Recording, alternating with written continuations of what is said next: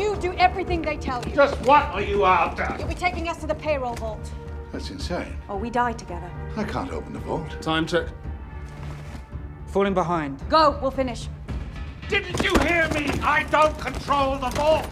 It's on a code from the airbase. It's done remotely. Keep lying and it'll be a short night for you. We know about the vault and how it works. We need your hand to key the sensor. We can take just that if you prefer. You'll never make it out. You better pray we do. You have no idea. One path, one choice. We win or everyone dies.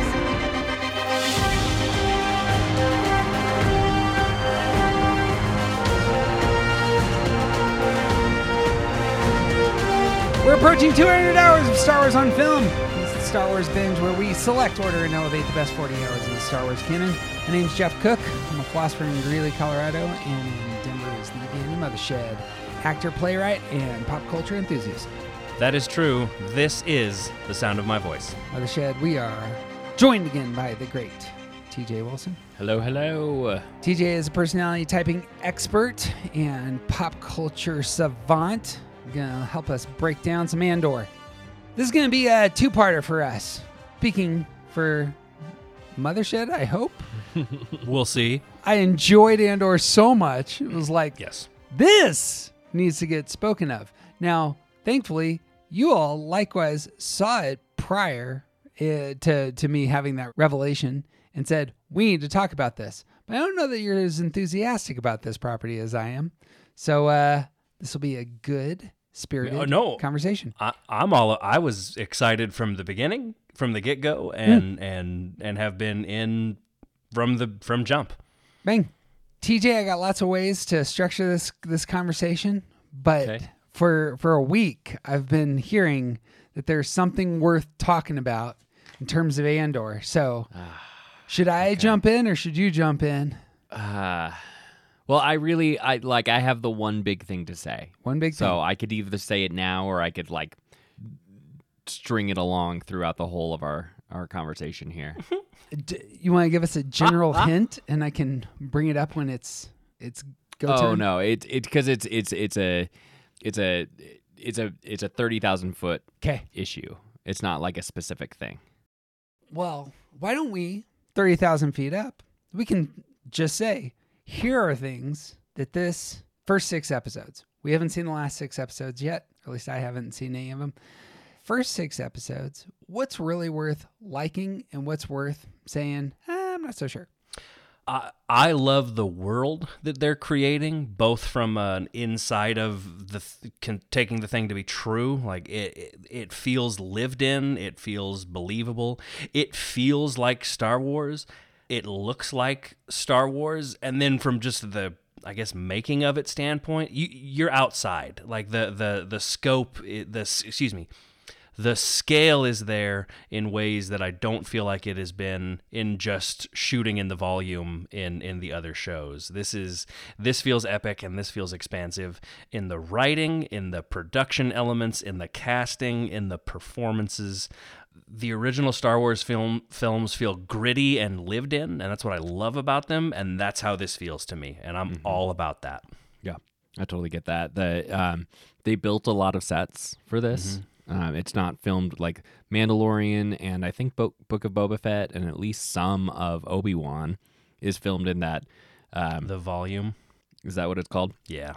That thing that's basically like, instead of having a set behind you, you have a big TV, and that's fine. Like it's cool, and they do some really cool stuff with it. I'm sure it's a lot cheaper than flying an entire cast to Scotland or building a set for all of Ferrix that they have to keep coming back to. Yep. But there is something significant about these actors being in a physical place that is really noticeable.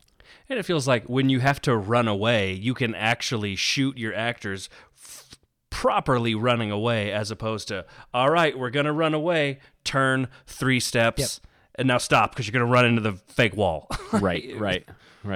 You don't have to telegraph that. Yeah.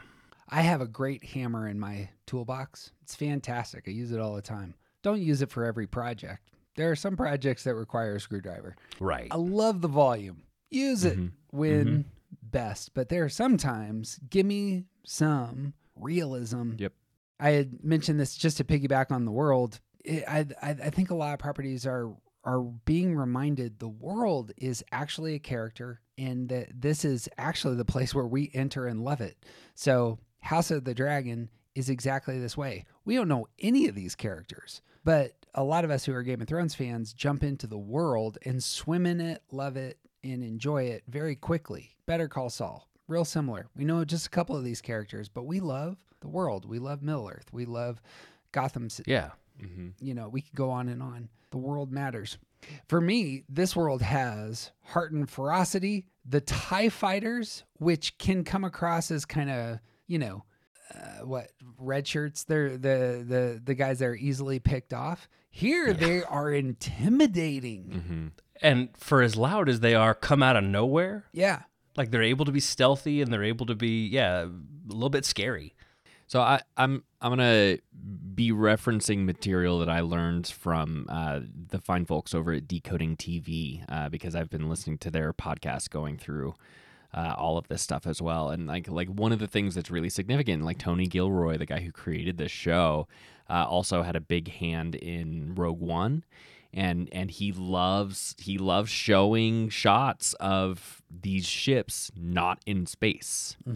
So you have the Star Destroyer that's above Jeddah. Yep. You have and the difference between seeing a swarm of TIE fighters fly out of a Star Destroyer in space and seeing one fly around a mountain from the ground, it reminds you that what was in space a pawn, an infantryman, like these are the disposable ships in space. But on the ground, they'll blow some shit up.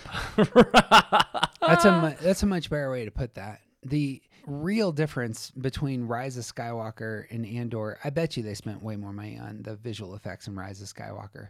But the way that the visual effects are used in Andor and the character of the pieces, the pawn, even the pawns, brings so much more ferocity, intimidation, motive to those pieces as opposed to just CGI spectacle. Right. Other stuff that you like here? I like it's tangential from what I said a minute ago. I like that the show itself feels a little. It doesn't feel super adult. It doesn't feel like Game of Thrones. It's not super adult, but it doesn't feel like this is for 12-year-olds. Right. Like you see characters like pre and post like getting it on with each other, and we've never seen in Star Wars. Nope. And you see a lot more like casual drinking, and it's not just people doing death sticks and it's dangerous. It's like, look at all these people are getting drunk at this campaign event. It just feels, the content of the show feels dictated by the story that they're trying to tell, and this is a darker, kind of scarier world, and I really like that. I feel like you could still probably watch this with a kid. I feel like I probably would have been allowed to watch this when I was 8, 9, 10. It's not so inappropriate, but it's not just candy. Right. We've talked about this in the past, that one of the things that makes Star Wars realistic and dark ends up being the presence of the pirates, the presence of the drug runners. Here it's the presence of the brothels, and the hero is a mercenary. And that there is that vocation that is on the darker, seedier side of culture that you're like, oh, I'm not part of that, but I'm really interested in what that looks like, because it's probably I'm on the run. I always have to be looking out. I have clear motives, and I really want to escape someday, kind of going on for a lot of these characters. It doesn't, so much of Star Wars and a lot of other stories are, these are clearly the good guys, these are clearly the bad guys, these guys are in white hats, these guys are in black hats, or whatever.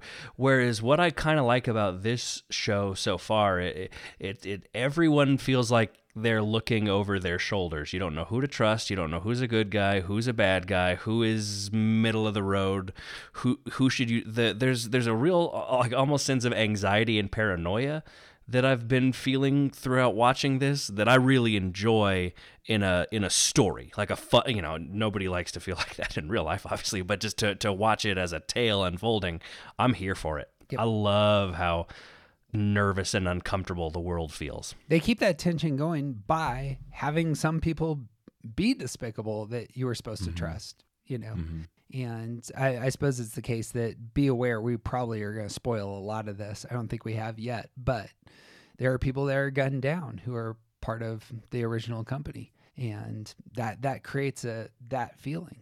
Nobody's trustworthy here. I personally think that this is 100% opinion inside my brain for no real reason, but I personally think that we're also going to see the other side of that. Sure. Eventually. I think that we're going to eventually be surprised by having focused on characters that were heavily invested in the Empire and then all of a sudden are working with a rebellion. Right. I think that's a good call. And I think that's probably likely. Yeah. Part of the world building, and we see this in most movies, but absolutely in Star Wars, is the music. Yeah. Nicholas Brettel does the music here. He did Succession, The Big Short. His stuff in The King is amazing. And the canvas, what would you call that? The background that the music creates, I think has been nothing but spectacular in terms of, I'll pair this with the pacing of the show. The pacing of the show is so slow up front. And then by the end of episode 6, the edits are just firing. We're going here, we're going here, we're going here, we're going here, we're going here. And it feels like that build occurs through the editing, and it certainly occurs through the music. And just listening to the music, before we started to record, I was just like, this is really a gorgeous backdrop for this kind of story. Because it feels like they're really letting you live in it. So much of TV and film lately feels like, all right, get to the moment. People don't want to wait. People don't want to be patient and let you build that stuff. But this show, at first, when I watched the first episode, I did think this is really slow. Oh God, I hope this isn't bad. And then I watched that initial 3 together and realized, oh God, Disney, Star Wars, these particular storytellers, they are willing to slow down and take the time to let you live in the world you need to live in to feel all the things you have to feel in. And I think that's brave. I think that's a risk to take right now in television storytelling, and I'm loving it. To build on that, if I had one Star Wars wish, it would be, I'm saying this for the first time, if I had one Star Wars wish, it would actually be that they would move away from seasons and that they would move towards telling stories in arcs. My favorite thing about the Clone Wars is that it's told in those 3 to 4 episode stories. It feels to me always like it's just the right amount. It ends up being a film, a 2-hour kind of piece. Whereas I love the hell out of the first season of The Mandalorian, but what I actually like is the first 3 episodes and the last 2 episodes. That's what I really like out of it. And in telling a longer story, I'm not sure it always works. I wasn't that into a lot of the other properties, but this Clone Wars and even Rebels isn't told in arcs. It's told in long stories, and it gets kind of boring and monotonous and at points with real high beginnings and high ends, similar to Mandalorian. But this, you can swell. You can start slow, move to these huge pitches. And it's not 6 episodes, it's 12. It's not 35-minute episodes, it's 45, 50-minute episodes. Granted, there's still the customary 7 minutes of credits at the end, but Yeah, do you know that you can skip those? Right, but if it says, oh great, 55 minutes of the show, oh no, it's 40. It's actually 40. Because we need to see who did the voice of Cassian Andor in Paris. Can I tell you an embarrassing thing about the Star Wars binge? I did the math initially for the first 40 hours with the credits in mind, and I didn't think about that. And so then I went back through and I eliminated all the credits, and I'm like, oh, I get like 6 more hours that I get to add material. That was really that is interesting to look at. Like, do you know that I think it's like 75 hours is how long Game of Thrones is all told, but if you cut out all the sex scenes, it is no joke 69 minutes. 69 minutes, 69 hours. Hours, sorry. Is Yeah, that- yeah, 69 hours, but 69 is the... There were 6 hours of sex position. Yes. Makes me laugh. Okay, I got all sorts of positives on this. Anything else that stands out to you as positives? I'm sure we'll get through it. But I was just like, shout out this whole cast. There is not one person that I feel like I've come across that I don't think is pulling their weight or is miscast or doesn't belong here. Everybody is so good. Yeah. Oh my God. I just in every scene, it's a different great actor who you've seen before, whether it's Stellan Skarsgård or friggin' Fiona Shaw, for God's sakes, like, or people you don't know as well showing up, turning in amazing performances. I was thrilled just to pick one person, Faye Marseille. I believe that's how you say her name. She's in Game of Thrones. She's the She's the redhead assassin in Game of Thrones who works for the Faceless Man. But she is the primary rebel leader. For the heist. Mm-hmm. Yeah. She plays. She plays Vel. Loved to see her as a good guy, as it were, because she's such a great villain in Game of Thrones. Yeah, the little woman, I'm forgetting her name in the show, but the fascist kid's mother who just runs him down Right. and Oh, thinks yeah. he's a loser. Oh my God, She- she's amazing. That's some brutal scenes. She's so great. She shows up a couple of times, and she's so great in that, and so different from seeing her in the Harry Potter films. Right. Or even most recently, she played all 3 witches in Joel Cohen's Macbeth movie and was terrifying. So to see her in this movie where she's really made up and she's kind of this glamorous status craving character, just wonderful. I need to go back and watch that with that in mind. That's good. Edie Karn, played by Catherine Hunter. Catherine Hunter, that's what. Yeah, she's a genius. Another one for me, and this is the first thing I wrote down. Hot take. This is the best Star Wars script ever. Yeah. The script here is better than Empire. Mm-hmm. Let me give just a sample of some of the lines. The axe forgets, but the tree remembers. That hit me in the chest. Everyone has their own rebellion. This will all be over tomorrow, or it will just be starting. The Empire doesn't play by the rules. They don't have to. You mean nothing to them. After the break-in, one path, one choice, we win or everyone dies. At the end, before a death, there's a man trying to justify his behavior, and he's reminded that he was fighting for his brother, and he says, I don't have a brother. And he did have a brother, but he says, I don't have a brother because he's moving on. And it's just some of those lines were just, that's just a quick sample. Dirty sample. One of my personal favorites is when Stellan Skarsgård's character says to Mon Mothma, "The Empire has been choking us so slowly, we've started not to notice." Yes. I love that line for so many reasons. For just the line itself, the delivery is great, but it's just such a beautiful example of that like slow creeping fascism that we keep talking about, and it's a sentence, and it's perfect.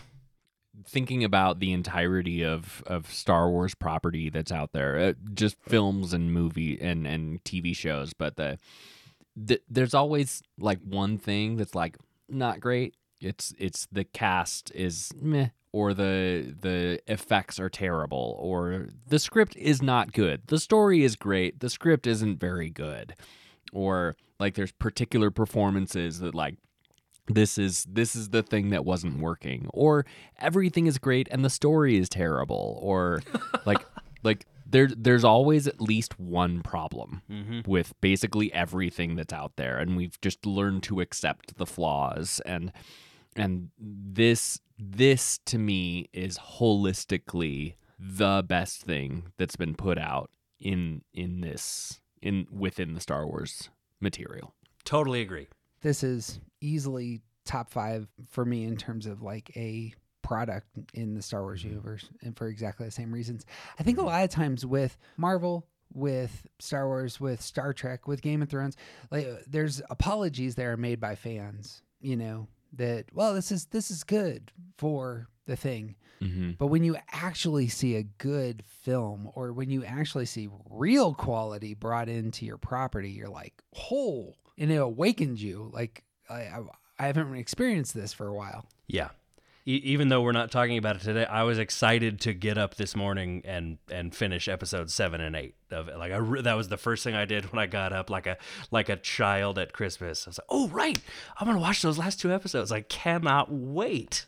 So shout out, we're gonna say it in another podcast, but shout out to the Gilroy brothers who are doing some of the heavy lifting here. This is like, just give those gentlemen a dump truck full of money and lock them down for a decade. That Disney Plus money, I hear they have bank vaults. It's these big rolls.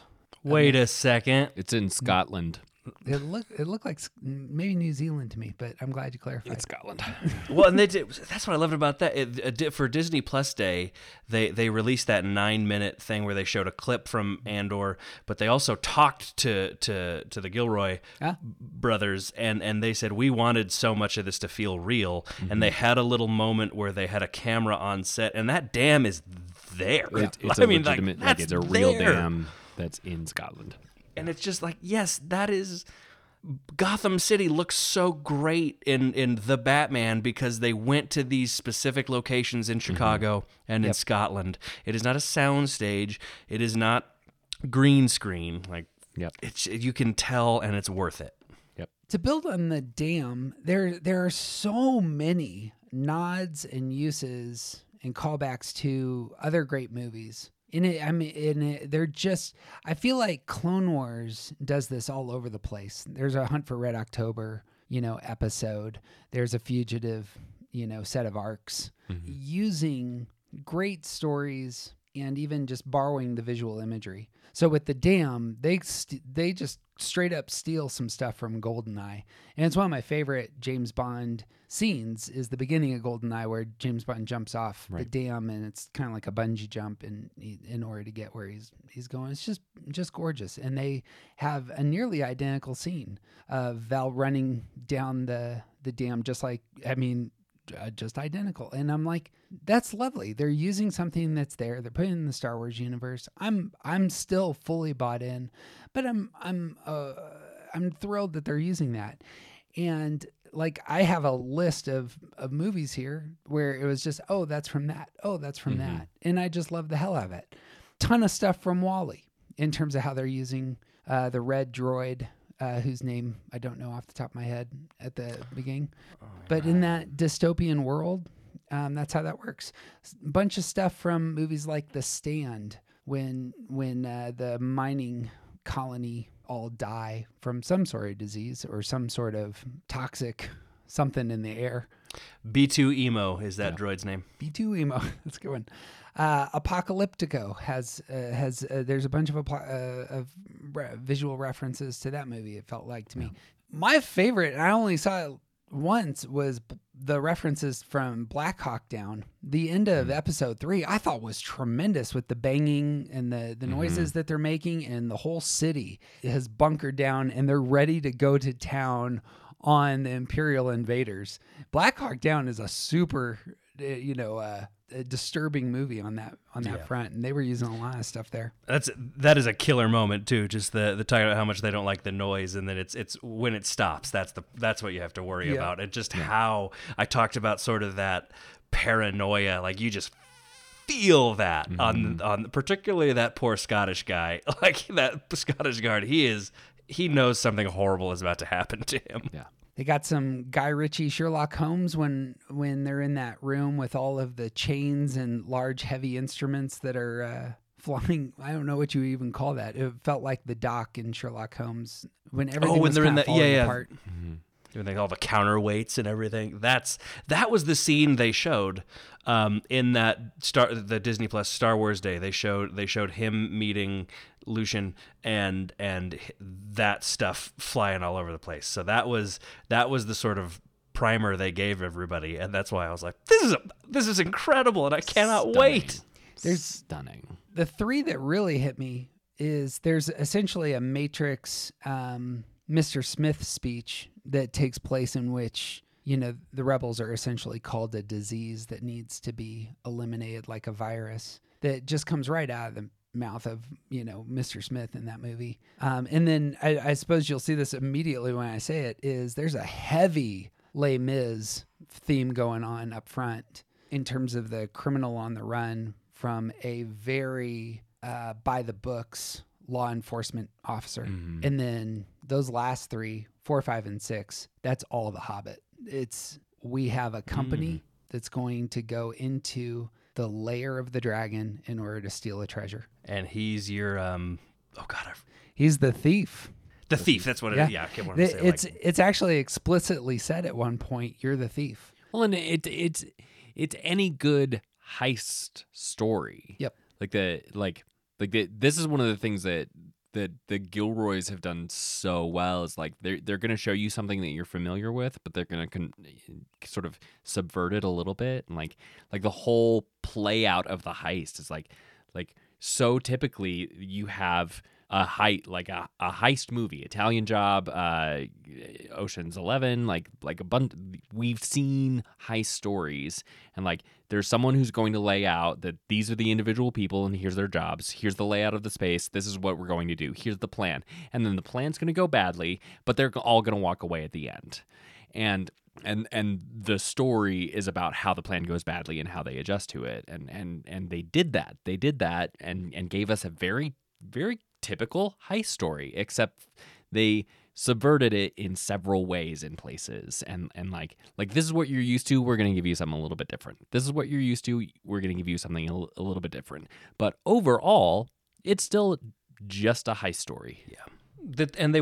I like that they weren't afraid to, they picked off 3 characters that we've spent several episodes kind of getting to know, kind of starting to like, or at least be really curious about, and then boom, boom, boom, boom.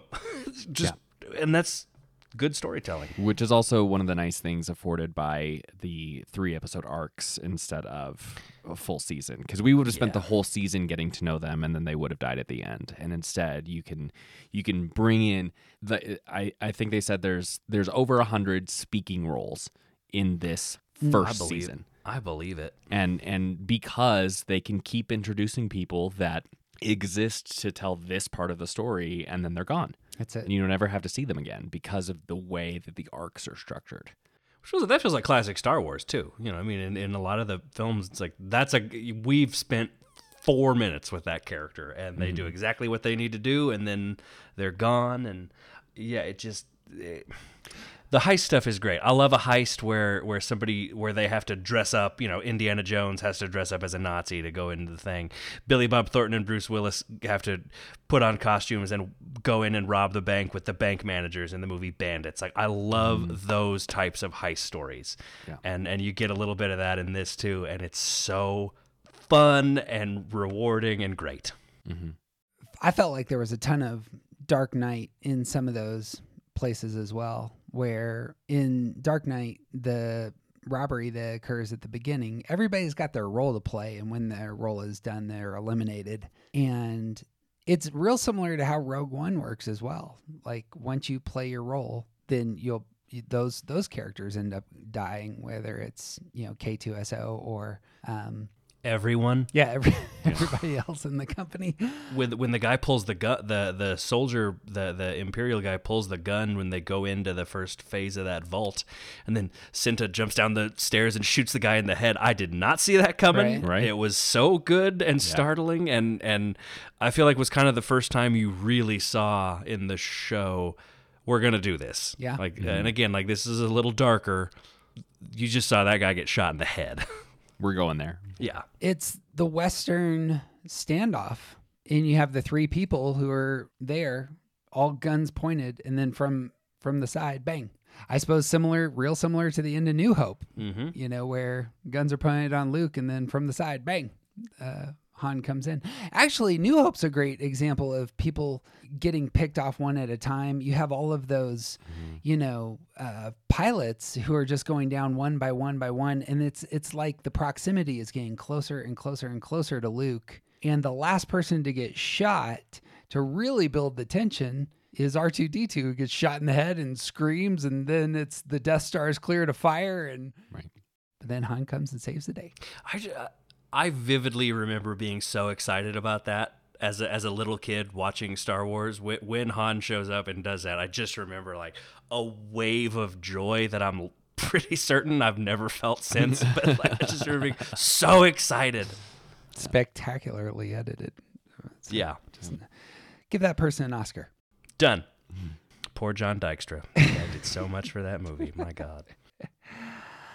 Love me some mixed Imperial motives. Not all of the Imperial officers are the same in terms of their motives. You have some that are idealists. You have some that are bullies who just want to kill some people they think are weak. You got ladder climbers. You got people who just want to belong. You got people who just want to be part of something and feel like they're, on the team. Need a job. You can, for me, and I imagine for me, the audience, like eventually they're going to hit your personality type. And you're like, oh, you know what? If I was a part of the Empire, that's probably what it'd look like. Sure.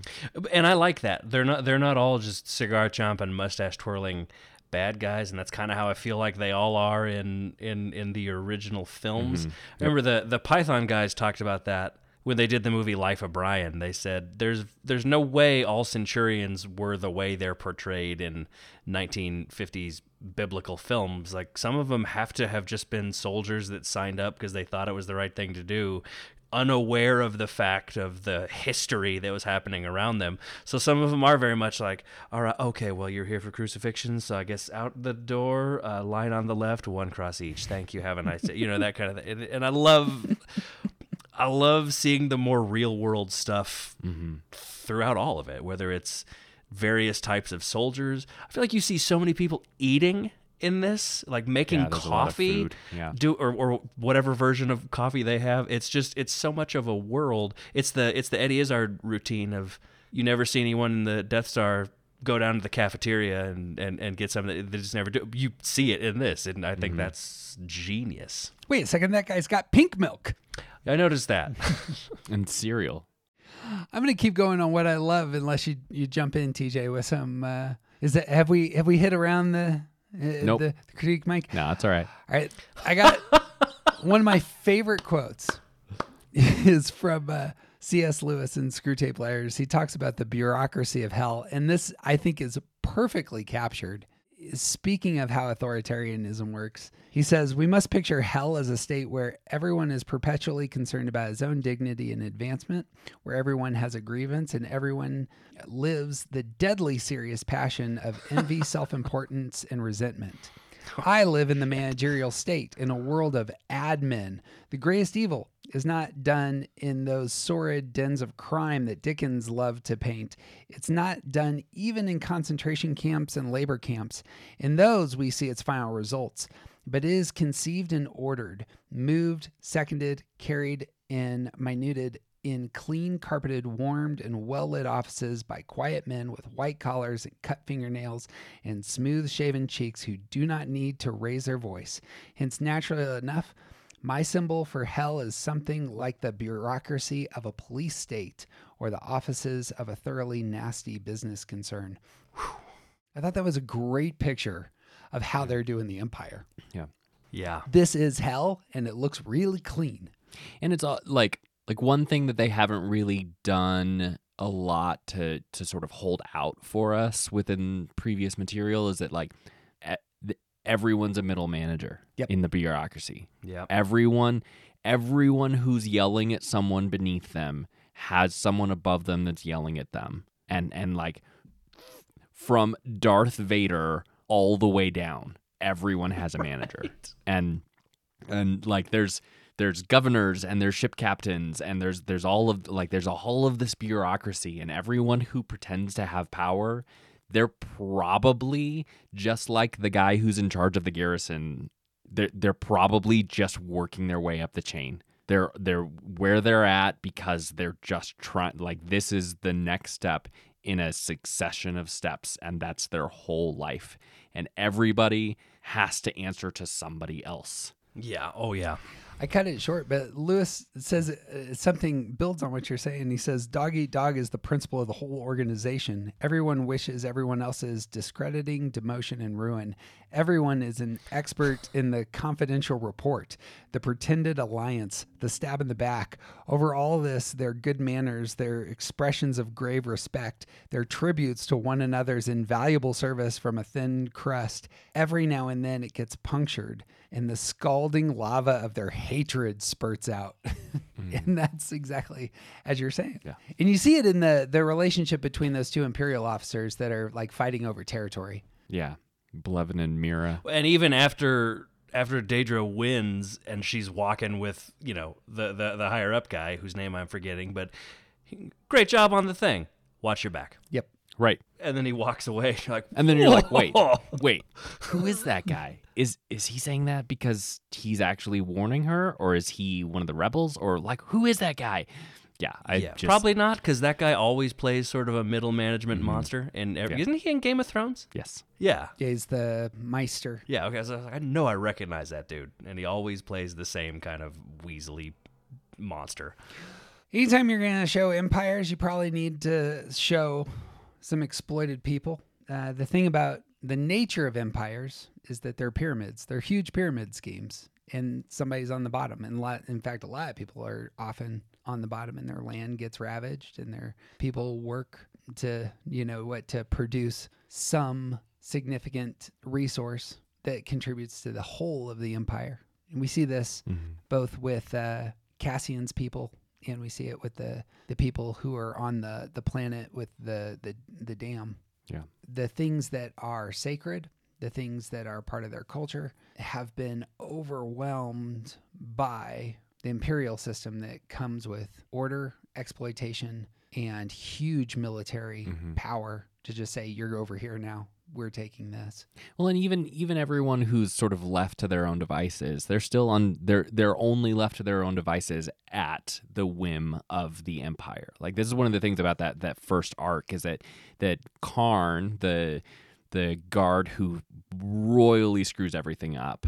Like, so we open with Cassian on this planet that is ruled by a security force that's part of a corporation, and he kills 2 guards that work for this corporate police force, and we find out that the Empire is basically letting the corporation have their police force. Like, the security company that runs all of this, they're not part of the Empire. They're allowed to have their authority because the Empire is letting them. Yep. And when the Empire decides that they're not doing a good enough job, they do not have that power anymore. Yeah. So like, even these people who think that they are this security force is in charge of a whole system. This corporation is in charge of a whole system. Yep. But only so long as the Empire says so. And that means they're not actually in charge of it. Right. And like that as a sort of model for telling so many other stories, like you cannot be untouched when an empire is in charge. Yeah. You just can't. You can't be neutral. You can't sit this one out. You're going to be affected by it eventually. This deal keeps getting worse all the time, to quote a Star Wars character. Say it's the case that you're producing the energy resources for the Empire. They can always change their contract. In Bad Batch, we see those who are creating military supplies in the Kaminoans. They're creating clones. Their contract is changed. Right. Sorry, but I realize that you built this enormous facility, but we're going to do something else now. None of the deals matter. I mean, that happens in Empire too, when they take Han and they're also taking everybody else, and Lando says that wasn't part of the deal, and Vader basically says, "Yeah, the deal has changed. What are you gonna do about it?" Yeah. One of the most significant moments in the very first introduction to Star Wars is that the Empire doesn't care about the deals that they made because they don't have to. Because that's why. Like, it just doesn't matter. Under authoritarian government, they are the law. Yeah. I am the Senate, I believe, is a quote that I heard once. It's a direct quote, yeah. Sometimes, for a small show of horrific realism. Sometimes your lover gets shot right in front of you and you're chained to a wall and you gotta wait there for a little while. Yeah, but that Scottish Right. bastard had it coming. That's a tough scene for But me. still, Bix. Like Oh, I know. the performance of these characters. They're just these actors are so good. But even like seeing the confliction in that character of, is his name Tim? Yeah. Yeah. With two That M's. character of Tim, he's got to take a couple of shots before he goes and turns in Cassian. I've only seen that actor in 2 other things, and they've both been in live streams of theater productions. I saw him play Macbeth in a production that he did with Saoirse Ronan as Lady Macbeth, and it was one of the most incredible things I've ever seen. And I also saw him play Prior Walter's boyfriend Lewis in Angels in America, and he's always kind of a despicable guy who makes the wrong choice, but damn does he do it well. And giving us some impression of the fact that it was a hard decision, but also he sucks enough that he still made the decision. Like all of that is just wrapped up in this very minimal performance. Great. Yeah. Great writing, great acting and casting, and yeah. Last thing I got is it just feels like there are so many plants that I'm just waiting to see pay off. Mm-hmm. The most obvious one is the blue Kyber, and Oh yeah. my assumption was that Stellan Skarsgård was carrying around a very fancy walking stick early on that was highly reminiscent of a lightsaber, and so I'm assuming that the guy with the blue Kyber and the stick that looks like a lightsaber might plug that sucker in here in a minute. That was just my guess, but it feels to me like there are those sorts of moments that are coming up. There are relationships with droids. There are other rebels. There's other people who are on. Was it Phoenix? What was the name of that planet? Phoenix. That's right. We're just shouting words at each other now. I said it a few minutes ago. Fox the Phoenix. What? Samsonite. I was way off. Yeah, Phoenix. No, wait. Nope, that's a person. Ferrix. Oh my god. Ferrix. I was way Ferrix. off. It's ours. You have those other characters there on Ferrix who clearly have been emotionally affected by the Empire. That might be just to get a survey of the hoi polloi, but it also might be the case that these are characters that are easily recruited and brought in and constitute, some rebellion going on there. Yeah. Or will work for whatever. Yeah. For perhaps 80 million credits that got just stolen, there's might be a few that they could spend their way. There you go. And also notice that the outfits on Ferrix, Yeah. they're mining suits. That's a very similar color to what we know to be the flight suits of the rebellion. Good call. Yeah. That rebellion orange was standing out. Yep. Yeah. Yeah. It's present. Last thing worth saying, I suppose, is perhaps just to circle back to some stuff that we kind of keep teasing, but I thought it was worth saying. There are some shockingly beautiful scenes in this. Mm-hmm. When they started doing the stuff with the TIE fighters and the eye phenomena, I started weeping at how beautiful I thought those elements were used. Mm-hmm. And that's real common for me, but but it was one of those things that You're with the right. I think you're fine.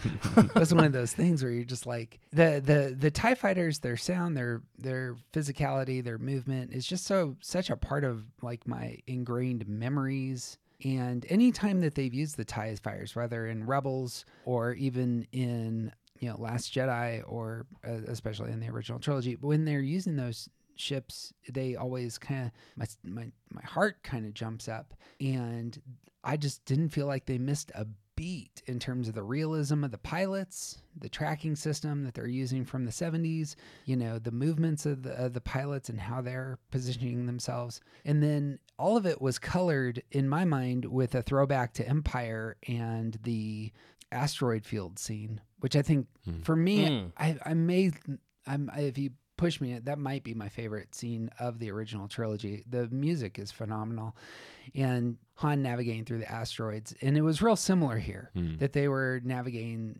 the ship through those eye meteorites, and I don't know, something that was, again, it was just kind of jumping up in my heart in those moments. And at the end of the day, they escape, and there's, a time where they're on the run from the Empire, clearly. Part of what stands out to me is the precision with which they interwove the real stuff and the CGI stuff. Mm-hmm. Yeah. We have been exposed to material that, like, the meteor shower would have been a 100% CGI 2-minute long sequence.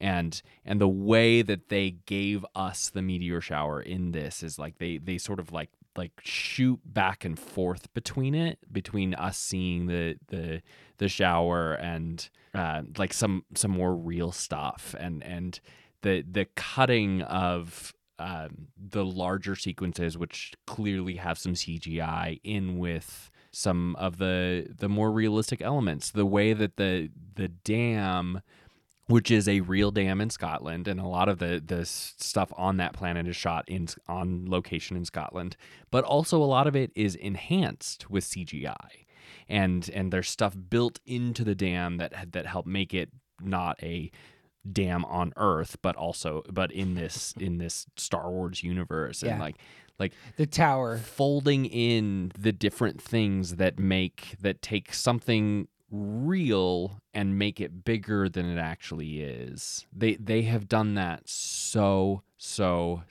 well. Yep. Especially thinking about it in contrast to not only Star Wars material in the last 4 or 5 years, but also like some of the other stuff that we've seen come out. Like you look at some of the scenes of Middle Earth within Rings of Power, and you're like, that is beautiful, and not one pixel is real. Yeah. Yeah. Huge props to the way that this was designed and conceived and edited, because it's almost seamless, and it's so much more real than just totally CGI.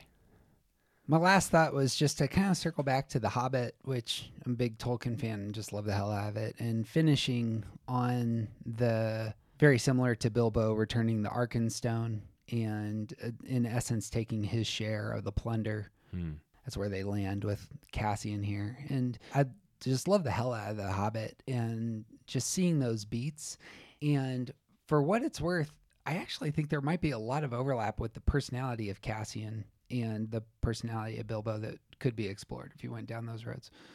But the observational quality of Cassian and his otherness and his determination to be honorable to a cause that's not his, it real similar to how Bilbo comes to all of this. And if you look at Stellan Skarsgård, here's another clue. If you were to imagine him perhaps as the wizard who recruits Bilbo, that would be another kind of clue that this might be a Jedi. Sure. And it just seems to me that ending, and especially the ending of him being handed the book at the end, I thought that was very tastefully done, that everybody has their thing that they need to do. They're part of the company, and that one character, his job was to write down the ideals, and they got handed to somebody who is going to be responsible for executing them. And I thought that was just a great middle point. So that's what I got on this. You got thoughts on that? Or any other thoughts that might be voiced? I'll be interested to see where they go with Mon Mothma's character. Because right now she's a presence, and I know, Jeff, you have not seen 7 and 8. TJ, you have? I have. And I don't even feel like much more gets explored. Right. I think it's fair to say. So I'm very curious to see. They're moving some stuff into play, and that's what I'm grateful for, there being 12 episodes instead of 6. Right. She's clearly very important, but why? Right. I think right. Genevieve O'Reilly's an amazing actress. She looks just like the original Mon Mothma. The original, kind of. Like if you took that Mon Mothma and like injected her with like some David Bowie, I feel like that's the. But I'm just, I'll just be very curious to see where that character goes. Sure. And what they do with her. Me too. I suppose going in, if I were to make the bridge, it just feels to me like she's the professional face It garners stability. Sure, but it would just be nice to see something interesting story-wise with her happening would be cool. Right. As opposed to just her kind of walking into rooms and being like, I'm trying to make things happen. I'm a politician. Mm-hmm. See you next time. Yeah. Yep. Let me look at all these stolen antiquities. Another frustrated idealist, perhaps. Yeah. Speaking to an empty Senate chamber. Yeah. That was a good C-SPAN image, I thought. Nobody's there. Then she goes home to her husband that doesn't give a crap about what she's doing. So yeah, I would like to see a little more done. I would like to see that storyline draw me in the way all of the other ones have. Right. Yeah. His name is Luthen. Stellan Skarsgård's name is Luthen. Yeah. That's the name on J.R.R. Tolkien's tombstone. There's a story in the Silmarillion, and one of them is Luthen. I believe you. Interesting. Told you it was the I haven't seen Hobbit. that on Rings of Power yet, so. I'm getting close. I'm close. All right, bring the pain. Okay. All right, here we go. Okay, so I have brought this up to several people, and it always ends the same way. So I fully anticipate that you two will repeat history for me. We'll see. To me, inarguably, this is one of the best shows that has been on television in a very long time.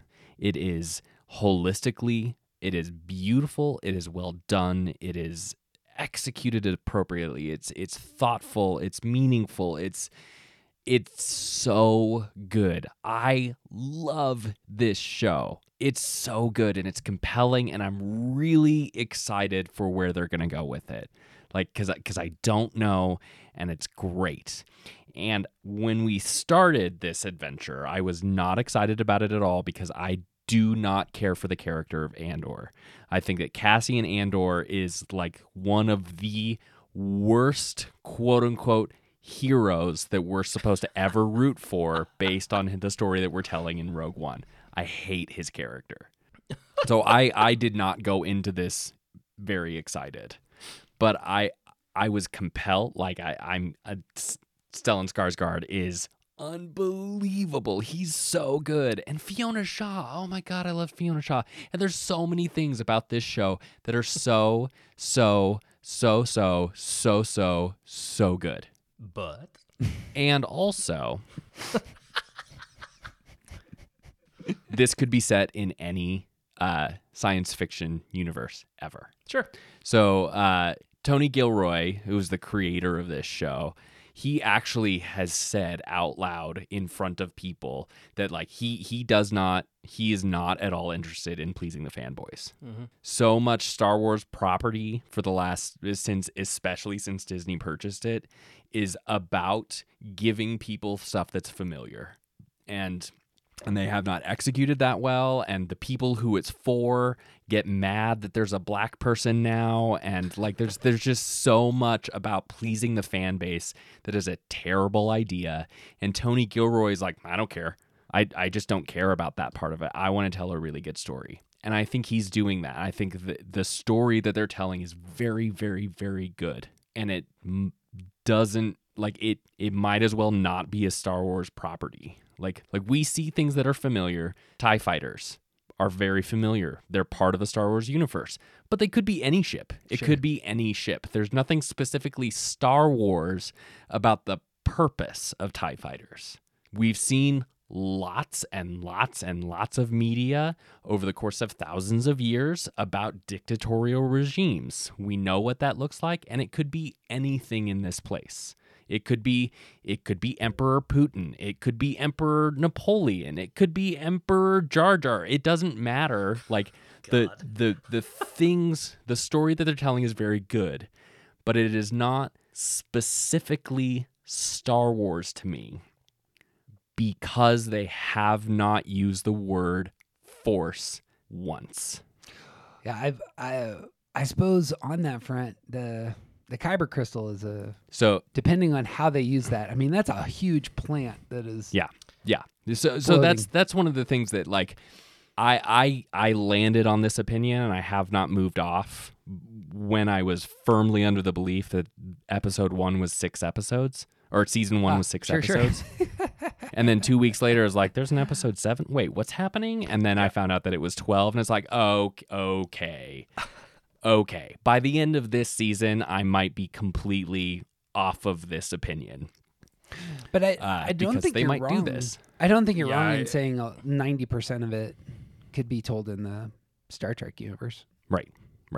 Or something that doesn't even exist. I mean, it's just a made up property. Right. It could be anywhere. And so why is it called Star Wars if it's not something that is exclusive to Star Wars? And to me, that is the Force. Right. That is a part of the Star Wars universe that binds and holds it all together. Yeah. And I have this quote. I want to read some thoughts because I thought it was really important for me to get this point across this way. And I can't remember if this was something that I said to you, Daniel, or if it was something I heard or whatever. But speaking about Obi-Wan Kenobi, speaking about the show Obi-Wan, if all you want to see is laser swords and telekinesis and familiar characters, I'm sure it was lovely. You did say that to me. And like that is a very real thing about what the material that's being put out right now. Besides Andor, is that like it's all fan service. It's if all you want is laser swords and telekinesis and familiar characters, Obi-Wan Kenobi is great. Rogue One is fine. Solo may not fit in this category, but like if that's the things that you want, some of the material that's out there now, that's all it is laser swords and telekinesis and familiar characters. Yeah. And Can I say that what you're getting at is on one side, at best, the positive stuff that Star Wars brings to the table isn't all that great. Spun negatively, Star Wars might be the problem with the stories they're telling. well, I don't know, because like I do want those things. I do want laser swords and telekinesis and familiar characters.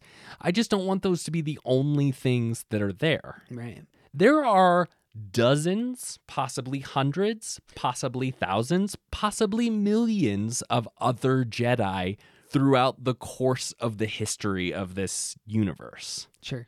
You tell stories about. And we focus on this one group in this 10-year span, and we only focus on a handful of the Jedi that are part of that period. Can't we see some other Jedi doing cool shit too? And what about the lore of the Jedi? Like you're bringing up Old Republic, and like I would love to see some old Jedi stuff. Like what the hell was that island that Luke was on in last? Oh yeah. Yeah. They don't give us anything about that. Yeah. Or Jeddah, or and even the statue that's fallen over. Yeah.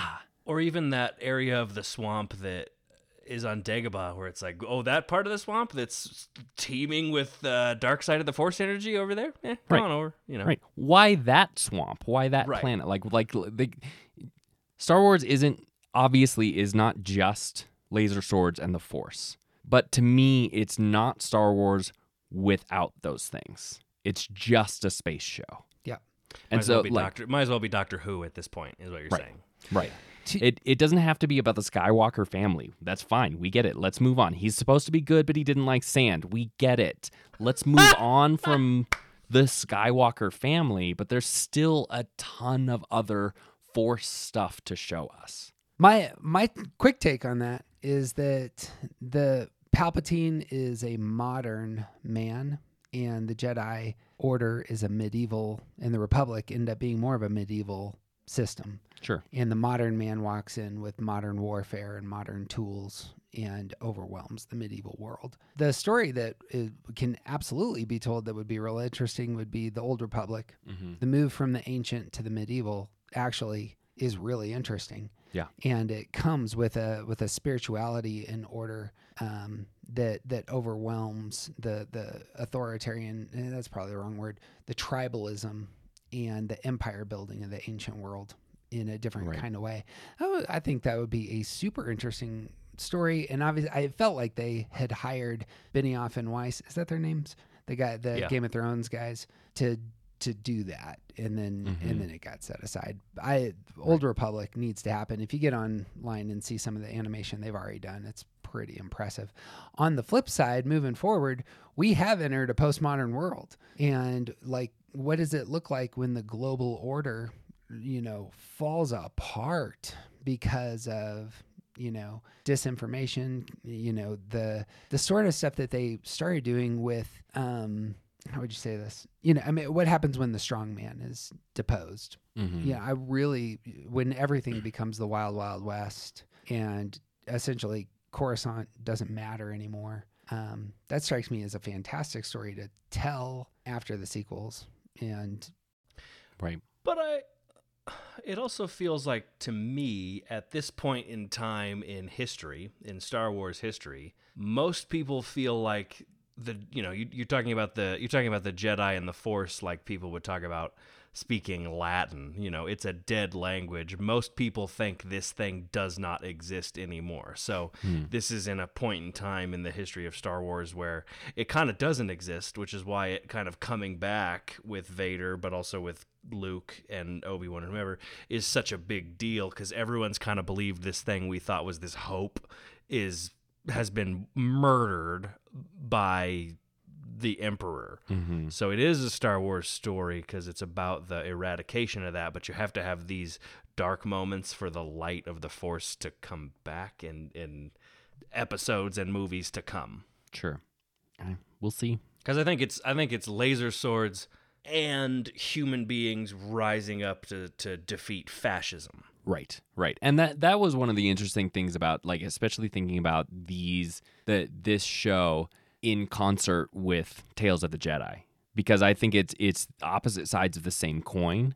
Whereas if you lean too far in this direction or that direction, what you're doing going forward is a problem.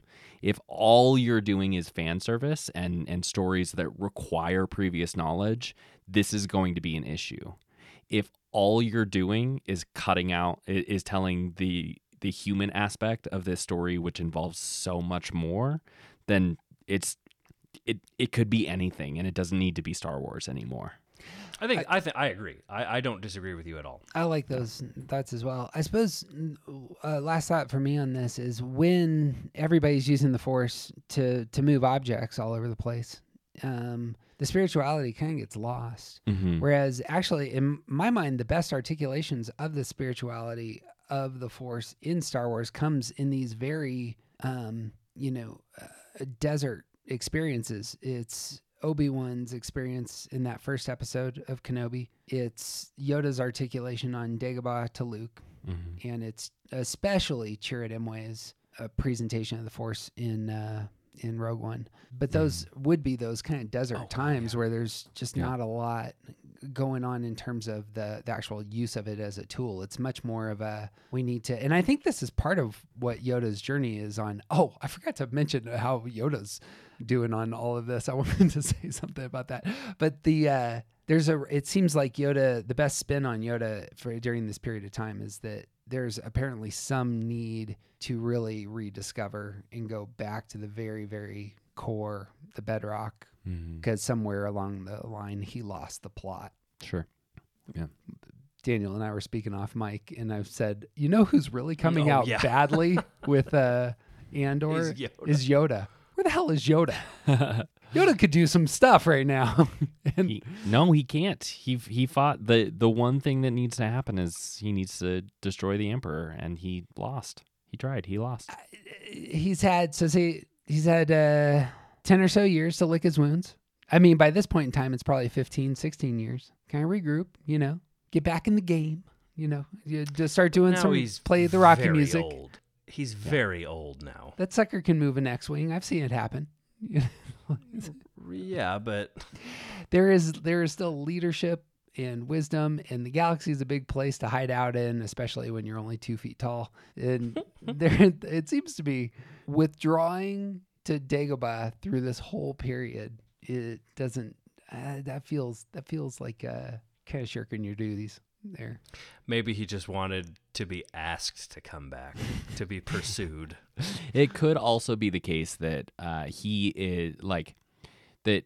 so far what we know about his species, about his race, is that they're all Force sensitive, because all three of them that we've met in all of Star Wars media is that they're Force sensitive. Mm-hmm. And it could be the case that like there's a kill on sight order for his race. True enough. Ooh. Like and if so, that means he can't work in the shadows, because even in the shadows people are still trying to find him. That's interesting. I like that. I bet you there's some creativity to be had. He could probably like find himself an R2 unit, hide inside, be just fine, just zipping around. True. And Yoda make his own like beep boop boop sounds. I am positive in I'm this in. universe. That's hilarious. Or he could get I'd in watch that that. 2-ton, machine. There's probably some space in there. Just hollow out that dude's stomach and like his own Hulk busting Iron Man I'm type. I'm thinking more like Ninja Turtles and the brain character. Oh, that like was Krang's brain. Yeah. Oh my God. All I'm saying is Yoda's a smart fella. Feel like he could get back in the game somehow here. Yeah, sure. Okay, so hold on. I'm curious. Did we pass or fail your test, TJ? I would grant the idea that this could be told anywhere. Yeah, I'm Yeah. with you there. I don't disagree. Is that what you thought we would say, or did we? Well, I've gotten a lot of pushback and it's mostly been people saying, yeah, it could be anywhere, but I don't care. It's like, well then why is it called Star Wars? Why is it called Star Wars? It's It's about a war in goddamn space. What else you want? Basically, all sci-fi is about a war in space. well, for me, and why I Oh, would yeah, there is say that. it's firmly in Star Wars is maybe circling back to something we said earlier, is the world is a character, and just because the Force, that attribute isn't necessarily present yet, all the artwork, all the geography in terms of the lines drawn during this period of time are all Star Wars, and it's all setting up. I suppose it's all setting up the foundation for the things that we're going to see in Rogue One and in New Hope and in Empire, I suppose. So I'm here for it, and I actually am I think some of the lessons being learned here, that you don't need to have fan service to make great Star Wars going forward. Dear God, I hope they learn that. Yeah. I agree, and also we need both. We have to have both. You have to have both. Okay, you want more of the mysticism to come into play here.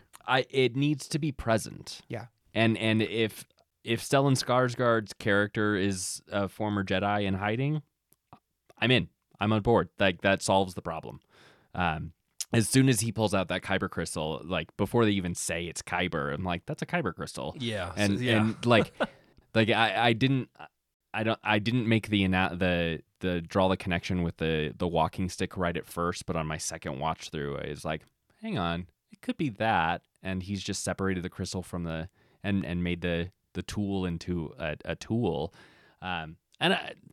with how much work they're doing to make sure that we understand that we have no idea who he is.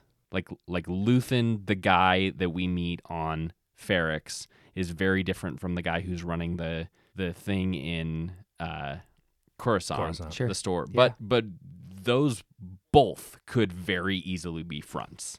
Well, that one very much is the antiquities Yeah, dealer in Coruscant. I love that moment where he puts the autopilot on the ship. He goes into the room. There's the wig. He puts those rings on, and then turns around and hits that smile, and is in that character. And there's just a great acting moment.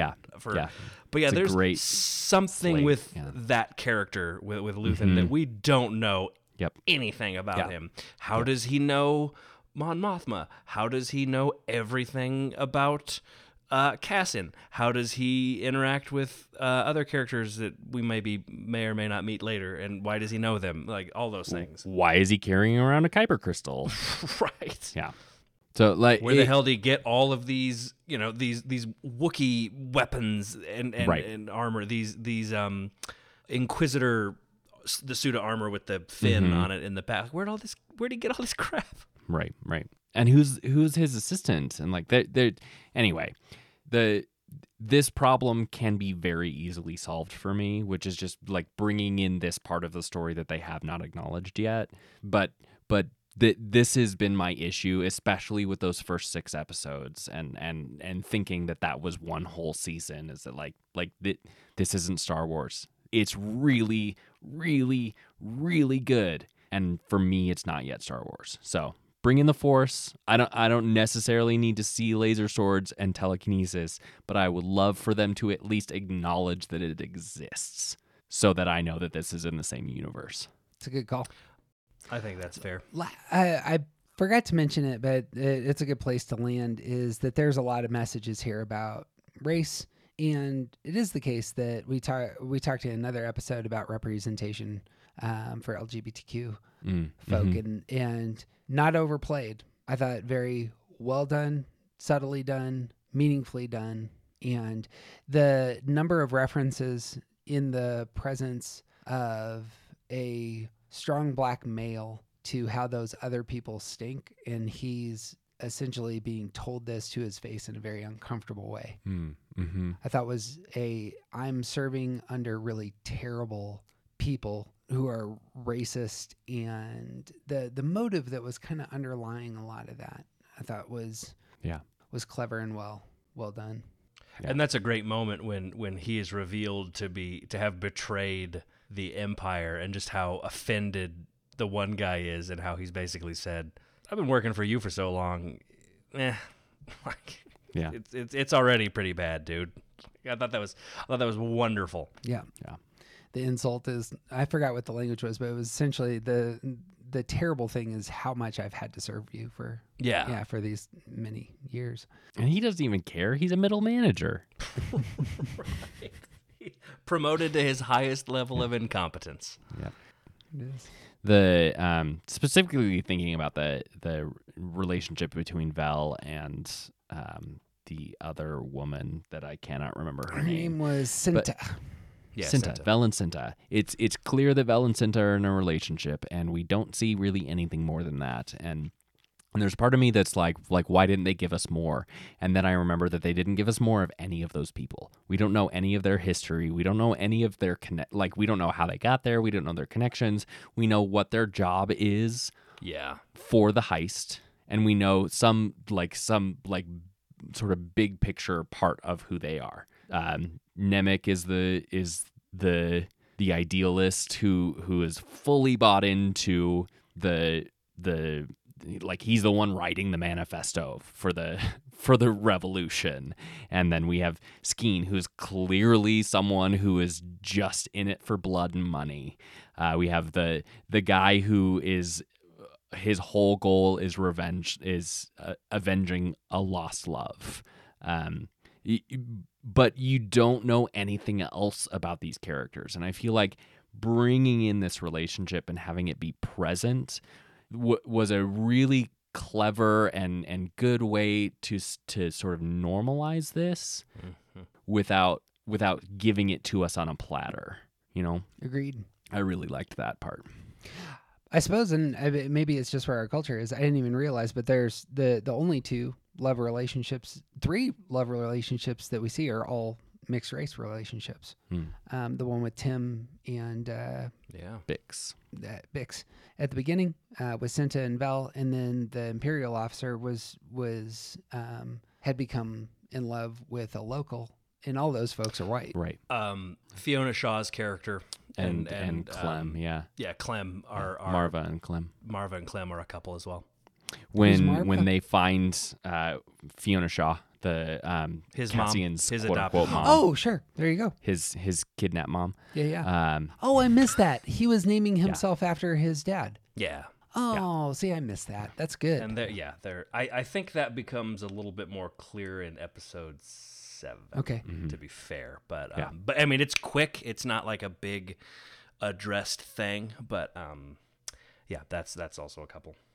Anyway, that's in terms of representation, this show I think is doing it in a valuable yet subtle, and it's, it doesn't need to be overkill. It's just, this is part of how things are kind of way. Well, it lets those characters exist as characters that are complex and rich and aren't just gay or black, right. Or because or that's not what Ghostbuster. people are.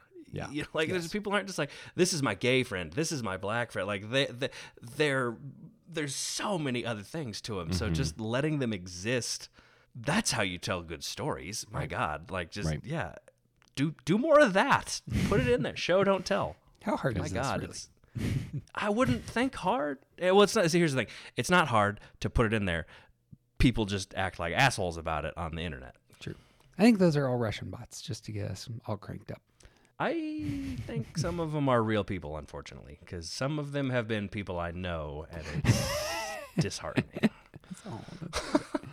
Yeah, there's at least some of them that are real. Well, Yeah. they don't listen to our podcast, that's for sure. Especially not after this. Last words on Andor. Andor is phenomenal. The writing is great. The acting is phenomenal. The show is gorgeous, and I'm just really excited to go on the rest of the ride. There's a ride too. They're doing such a good job. The Gilroys are masters at their craft. I'm so excited about this show, and I really hope it becomes a Star Wars soon. Here's $10. Bing. Go see a Star Wars. There's a New Hope just around. I mean, chronologically, the New Hope comes out real soon. So as it It's put them like all together. 4 years. 4 years out. Come on. Yeah, the 24 episodes are going to cover the course of 5 years, and that basically ends with Rebels or with Rogue One. Great. But yeah, it's so good, and it's I love being excited about a Star Wars thing again, and I like being excited for the episodes to drop and to really go through some emotional paces with the stuff, as opposed to just, oh yeah, I'll bet they're gonna do this. Yep, they did it, and now I'll bet this happens. Yeah, oh yeah, look at that. I mean, it's fun to have fun again, And to be surprised. Yeah. Agreed. I love being surprised. The writing's phenomenal. You know what does take force powers? Giving people gold stars. I mean, you can exercise your Jedi powers by simply going to iTunes or Spotify and just hitting the 5-star button, giving us some love, showing your quality. Oh, you know who doesn't give 5 stars to podcasts like us? Racists? Sith, I mean, the list of despicable people. and they all work for the Empire. A whole basket of them. Well, it's DJ Wilson, That's what you hear? Revenge? and he's Daniel Mothershed. Working with other people's never easy. I suppose I'm Jeff Cook. We win or everyone dies. You want to know why, Daniel? Because this is the way. This is the way. This way.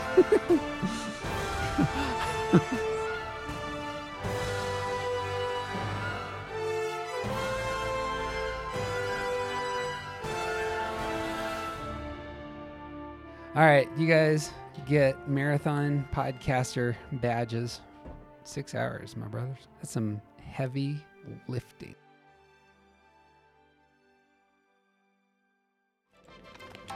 You're listening to the Grand Army of the Republic broadcast, the voice of the Outer Rim.